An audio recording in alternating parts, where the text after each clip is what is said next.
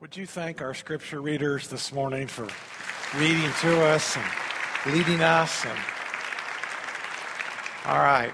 Now, those are some pretty tough scriptures, aren't they? Huh? Tough scriptures?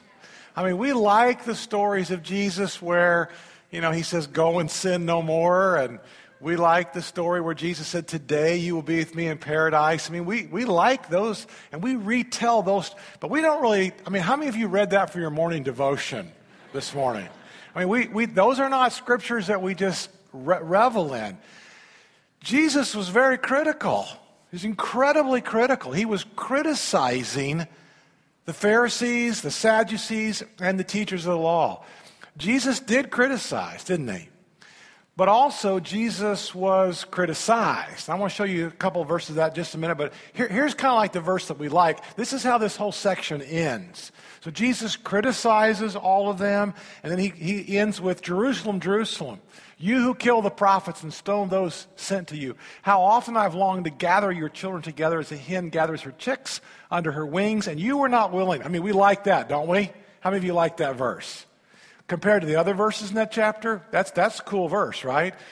But not only was he critical, but he's also was criticized. And Joy shared for us during communion section where he was criticized. I want to show you three others real quickly. Here we go. Matthew 21, Jesus entered the temple courts, and while he was teaching, the chief priests and the elders of the people came to him. By what authority are you doing these things? And they asked, and who gave you this authority? He was criticized. Number two. Then some Pharisees, here's another episode, teachers of the law came to Jesus from Jerusalem. They asked him, why do your disciples break the tradition of the elders? They don't wash their hands before they eat. Why do they do that? Here's illustration number 3. This is about fasting. Then John's disciples came to him and said, how is it that we and the Pharisees, we fast, but your homeboys, they don't fast? How come? We don't understand that. And so here are 3 different examples of where Jesus was criticized. Now, how many of us in the room like criticism? We love it when somebody comes to us and says, oh, you're really messing this up. We'd like to help you to do better. How many of us in the room like criticism? How come? I think we fear criticism. Has your spouse ever come to you and said, oh, wonderful husband, doll of my life, do you have any great truths? Am I failing you in any way? Or are there any shortcomings in my life that I can improve you with? One guy's nodding his head, yes, he's crazy. I know him. He's flat out, he'll be divorced by the end of this service. Your kids, my kids have never come to me and sat at my feet and said, oh, wise father that you are. What incredible gems of wisdom and truth have you got for me this week? My kids have never done that. Do your kids do that? My kids have. Nobody really likes criticism, do we? I don't, and it usually doesn't go well either, does it? When somebody's either giving criticism or receiving criticism. How many of you have said, that went well. They'll never speak to me again, but it went really well, right? Your wife has a new pot roast recipe, and she asks you, how did you like it? And it was horrible. What do? You lie. Flat out, you lie. This was great, honey. She's not in this service. I won't share that in the third hour. You lie. You don't come clean on that one. Criticism rarely goes well. Whether you're the one, and by the way, we do criticism because we want to correct future behavior. There is an issue, there is behavior that needs to be corrected. And so it doesn't go well. Because usually the people who love to give criticism are the people, they're the wrong people doing it, right? And the people who are reluctant to give criticism, they're the ones that are the right ones to do it because it pains them, but they haven't had a lot of practice with it. And so rarely does this go well in our lives. And so I ask myself 3 questions. If I'm being criticized, and by the way, I don't like criticism. I fear it. I think I wrote this sermon for me today. I don't do well with criticism. I'll be the first one to tell you in this room that this is not what I like. This pained me to write this message this particular week. But I asked myself 3 questions. Here's question number 1. Was the criticism warranted? I mean, is it right? Is the person giving me, whether it's a supervisor, whether it's a spouse, whether it's a kid, whether it's a neighbor, was the criticism, what was it warranted? Number 2, was it related with a critical spirit? Did the person come after me? Did I almost see the venom and I could see their horns? I mean, was it related in a critical way? That matters to me. Number 3, did the person delivering the message, do they love me? Because if they love me, then that makes a little bit of a difference. Now, there are all kind of reasons why we struggle with this. One of the reasons why is we're terribly insecure, and what we hear is we don't measure up. And so when we hear criticism from our backgrounds, we've had somebody, Aunt so-and-so, Uncle so-and-so, we've had a grandparent, we've had a coach, we've had a teacher, we've had somebody who's come after us, and this person has basically made us feel like no matter how much we study, it's not enough. No matter how fast we run as an athlete, it's not fast enough. And so what happens with criticism is we feel like we won't measure up. No matter how hard we try, we can't get there. And so one of the reasons why we struggle so greatly with criticism is we hear this negative mindset from somebody, negative, that I don't measure up. And then there's those perfectionists out there. And the perfectionists, no matter, again, how high of a standard they have, it's always higher than what you can meet. It's always higher than what you can reach. So I got another slogan for you I want you to latch on to, and I want you to commit this one to memory. Here it is. Relational demand always creates relational detachment. Now, I want to explain this. Relational demand, friendships. Let's just start with friendships. So if you've got a friendship and that friend is demanding, you got to text me back. When I text you, I want to text back in 30 seconds. When I call you, I want you to call me right back. When I email you, I expect an email within an hour. If you've got friends who apply, by the way, I don't have these kind of friends anymore. I don't need them. I don't need those friends in my life. But if you've got friends applying that kind of pressure to you, you will then back away because you can't fulfill it. It's too great. You can't measure up. No matter how hard you try, you're just meeting the standard, and there's never any margin. And when there's never any margin in a relationship, you're going to be detached. You're going to walk away. Now think about this. There are some people in your life right now that you used to be really close friends with. But because of the relational demands that he or she put on you, and you couldn't measure up. You didn't have enough time. You didn't have enough emotional capital. You didn't have enough money. Whatever it was, you could not meet his or her demands. There's now distance. You've backed up. There's now relational detachment. This happens in marriage all the time. I think some of the reasons why we get married even is we think that other person is a whole lot bigger and stronger and greater than we are, and so they don't meet all our needs. Some of the things that happen even in marriage is you get married and you expect that person to fill up all the holes in your heart. The problem is with marriages, 2 broken people don't necessarily come together and all of a sudden just make a whole person.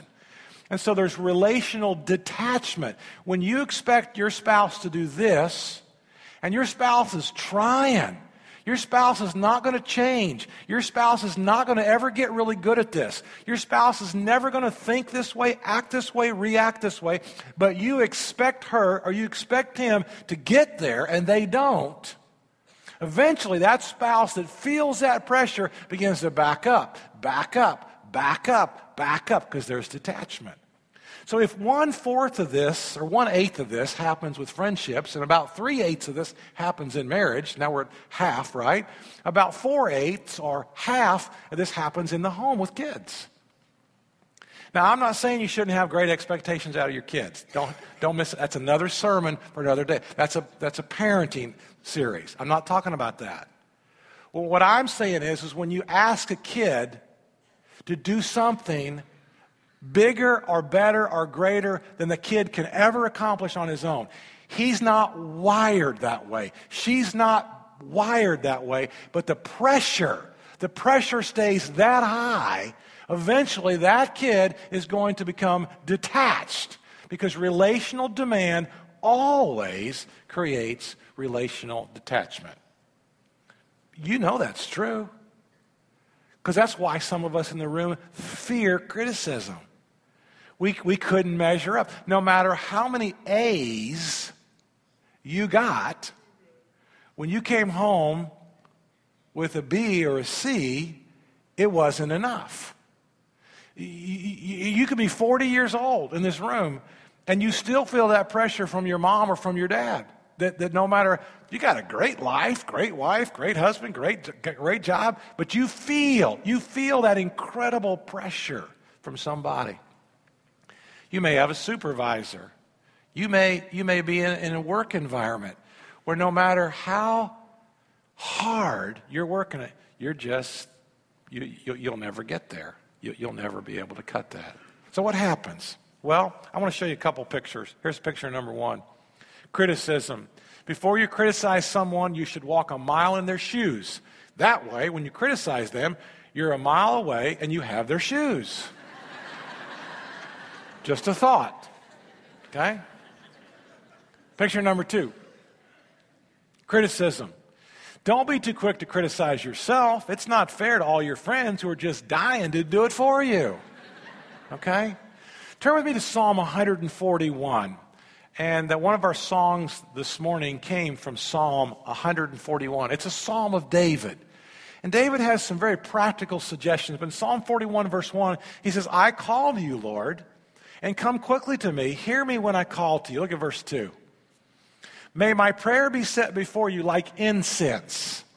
Now, if there were 2 things that you could count on in the temple, one was incense and one was the morning and the evening sacrifice.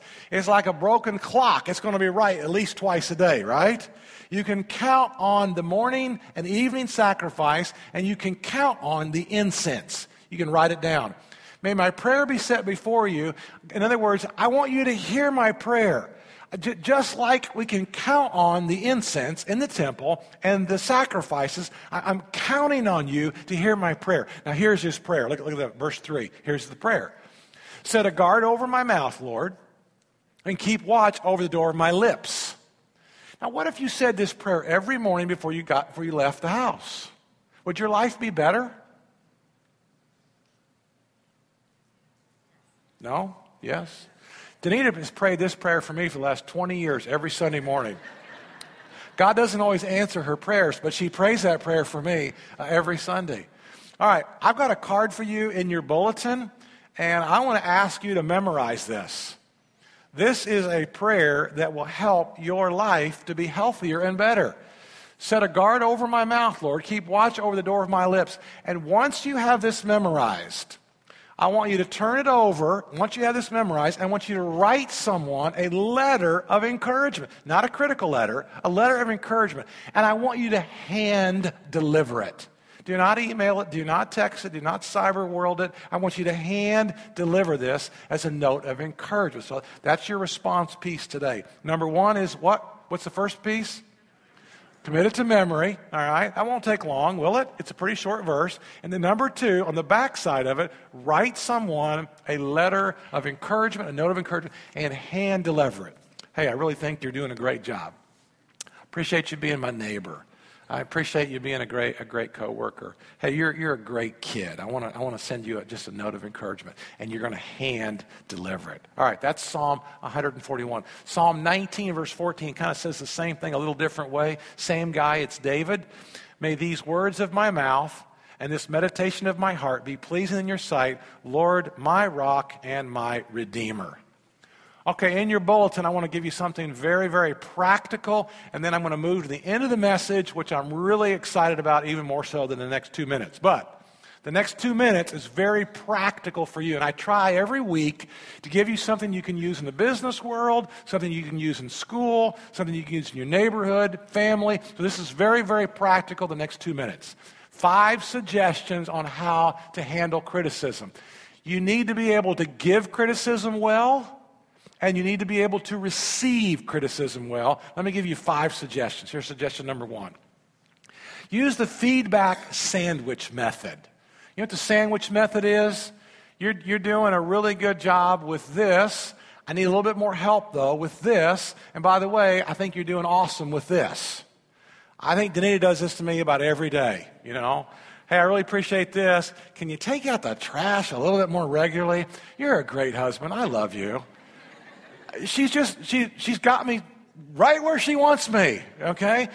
The sandwich method is you're being very positive, but you're still addressing the issue, but you're still affirming the person. Number 2, focus on the situation.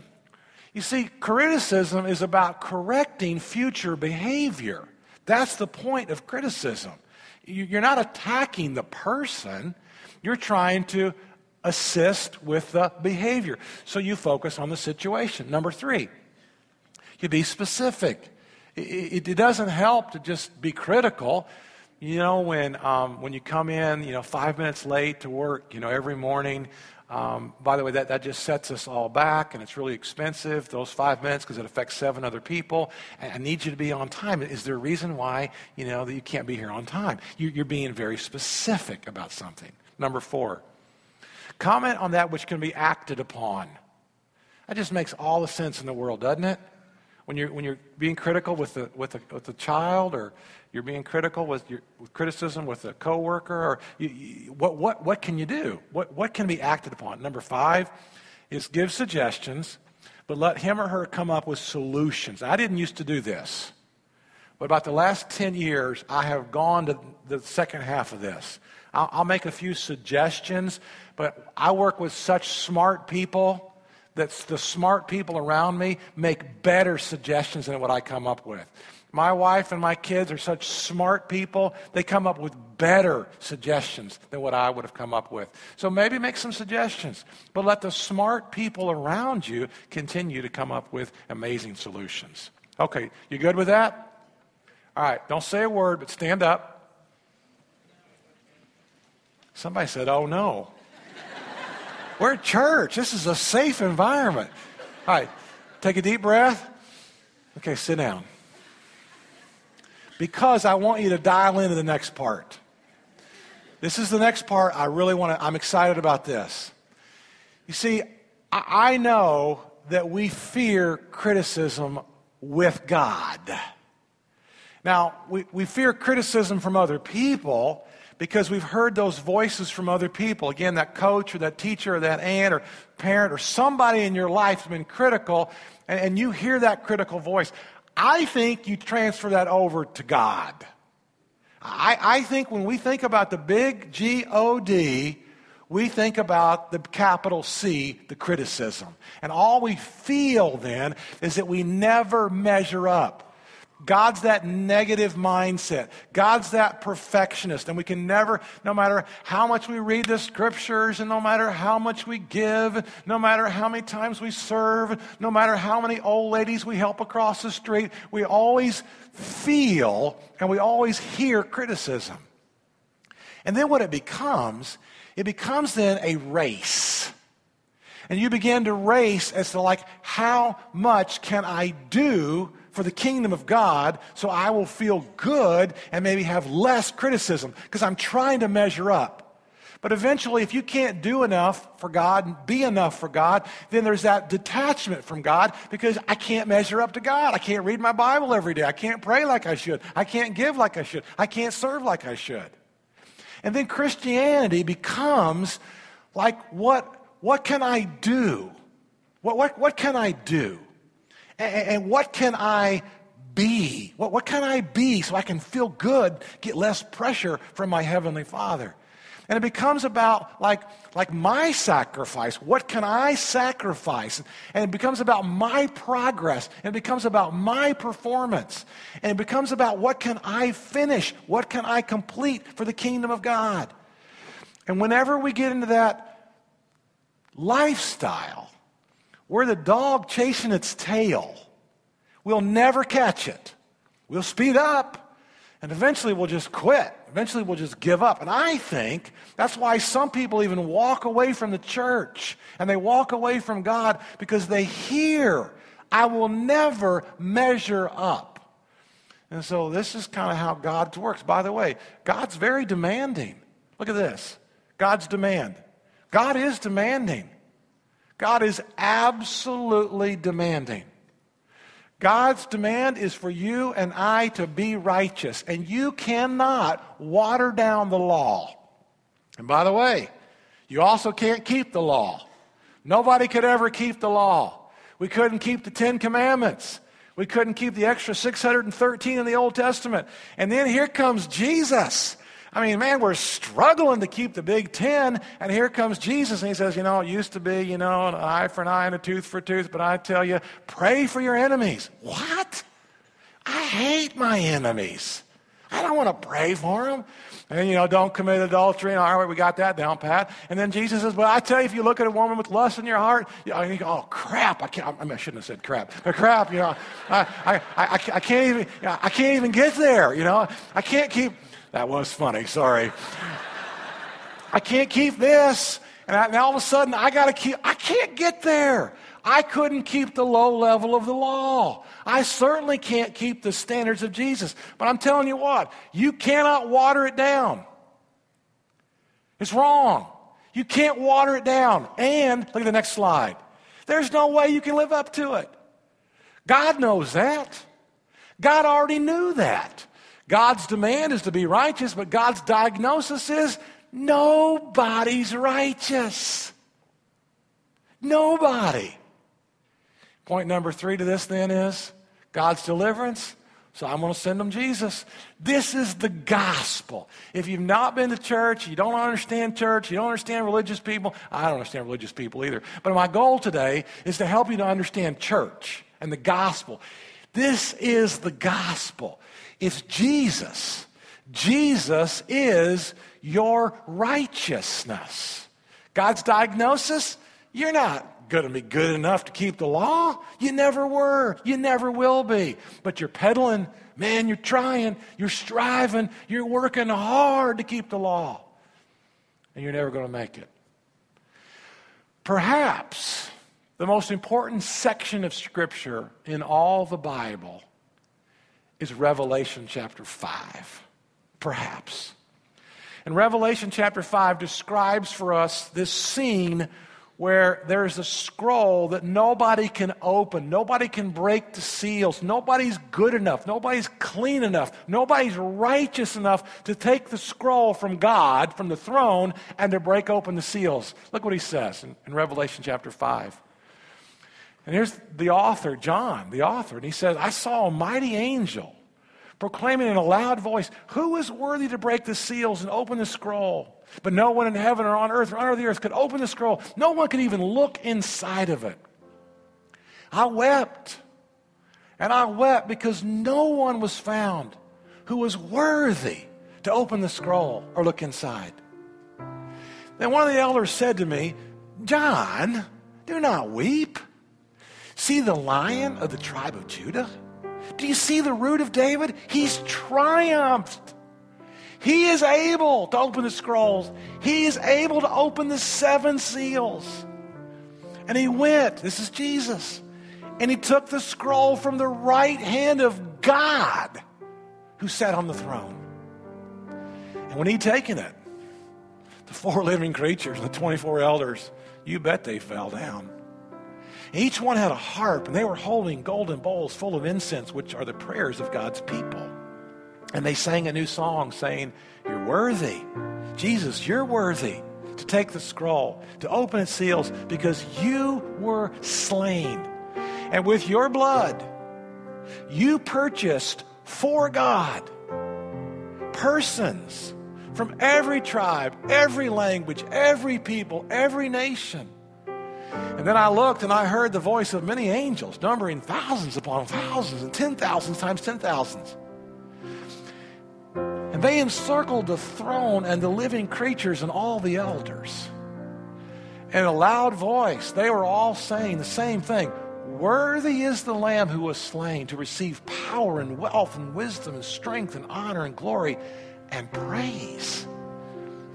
And then I heard every creature in heaven and on earth and under the earth and on the sea and all that is in them saying, to him who sits on the throne and to the Lamb be praise and honor and glory and power forever and forever and forever and forever and forever and forever.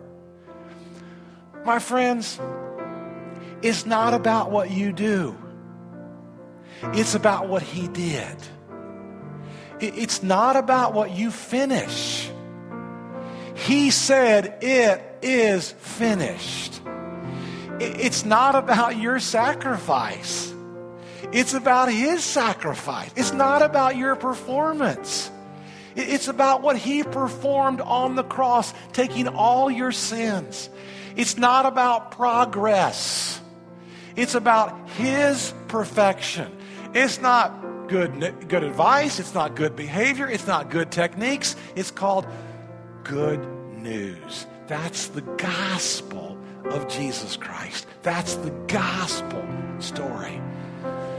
And so from your heavenly Father, you don't have criticism.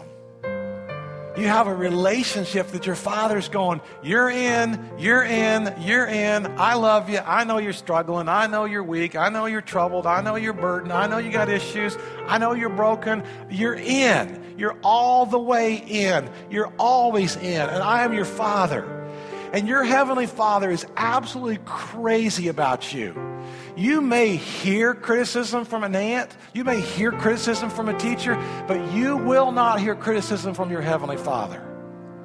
Zephaniah chapter 3, verse 17 says, the Lord sings over you. I don't know what he's singing, but Zephaniah 3:17 says, the Lord sings over you. He is so passionately in love, crazy about you. He wants to just let you just come into his fold. And he'll do life with you. He'll do amazing life with you. That's why Romans chapter 5 verse 1 says, therefore, since we have been justified through faith, we have peace with God. There is no condemnation for those who are in Christ Jesus. Romans 5 verse 8 says, while we were yet sinners, Christ died for us. God demonstrates that. And in Romans 8:26, that's all right, do the next one. In the same way, the Spirit helps us in our weakness. Does God think you got to be perfect? He knew you couldn't be perfect. You couldn't keep the 10 Commandments. You certainly aren't going to keep... No. He already knows. He already knows. And yet he's crazy about you and he's crazy about me. So we accept Christ. And Jesus Christ then cleanses us from our sins, past, present, and even future. That's why Max Lucado says the gospel's too good to be true, but it's too great to pass up. He's absolutely right. The Spirit helps us in our weaknesses. We don't even know how we ought to pray. And the Spirit prays for us with groans and words too deep for your human spirit to even understand. So I don't know why you wouldn't become a Christian. If you're not a Christian this morning, I don't know why you wouldn't. You got the God of the universe dialed into you, wanting to change and transform your life. He's not out to get you. It's called amazing grace. It's not ordinary grace. It's not routine grace. It's amazing grace he gives to you. And so I just want to encourage you this week. I want to encourage you to memorize this verse. I want to encourage you to write somebody a note, hand deliver it to them. Love you. Think you're doing a great job. Want to encourage you. Want to be your friend. Just want you to know I think a lot about you. And I want you to really think about how much Jesus loves you. And if you're not a Christian, man, we want you to do that. We're going to do beach baptisms again, coming up here in a couple Sundays, June the 22nd. If you've never been baptized into Christ, we want you to go sign up at the Connect desk this morning. Why don't you stand? I'm going to ask our prayer partners to come down front. And our prayer partners are down front because they're going to help you. And so maybe today is your day to become a Christian. They'll help you with that. I think your greater struggle, though, is maybe not even with your Heavenly Father. Maybe your greatest struggle is some of your own brokenness that you deal with on this subject, and you fear criticism. Maybe today you'd like to have some prayer, to be prayed for and to be prayed over. Lord, set me free from my fear of criticism. I don't give it well, and I don't receive it well. And I'm telling you, I struggle with it. I don't like criticism. I don't hear criticism well from people. But I want you to know this. My Heavenly Father doesn't criticize me. My Heavenly Father is crazy about me. My Heavenly Father loves me deeply and dearly. And He loves you just as deep. He loves you just as dear. What an amazing Father we have. It's an amazing story. It's called the gospel. Lord Jesus, you've come to set us free. You've come to set us free and transform with peace. So we pray that if there's any in the room that are not Christians, they'll become a Christian today. There's no good reason for them not to give their life to you. And I pray they'll do that. I pray they'll come forward with our prayer partners and receive you as Lord and Savior. I pray, Father, that you'll help us with this fear to walk through this life not feeling like we have to measure up, not feeling like we can never measure up, but to rest in your amazing grace. We love you, Father. In Jesus' great name we pray. Amen. Have a great day.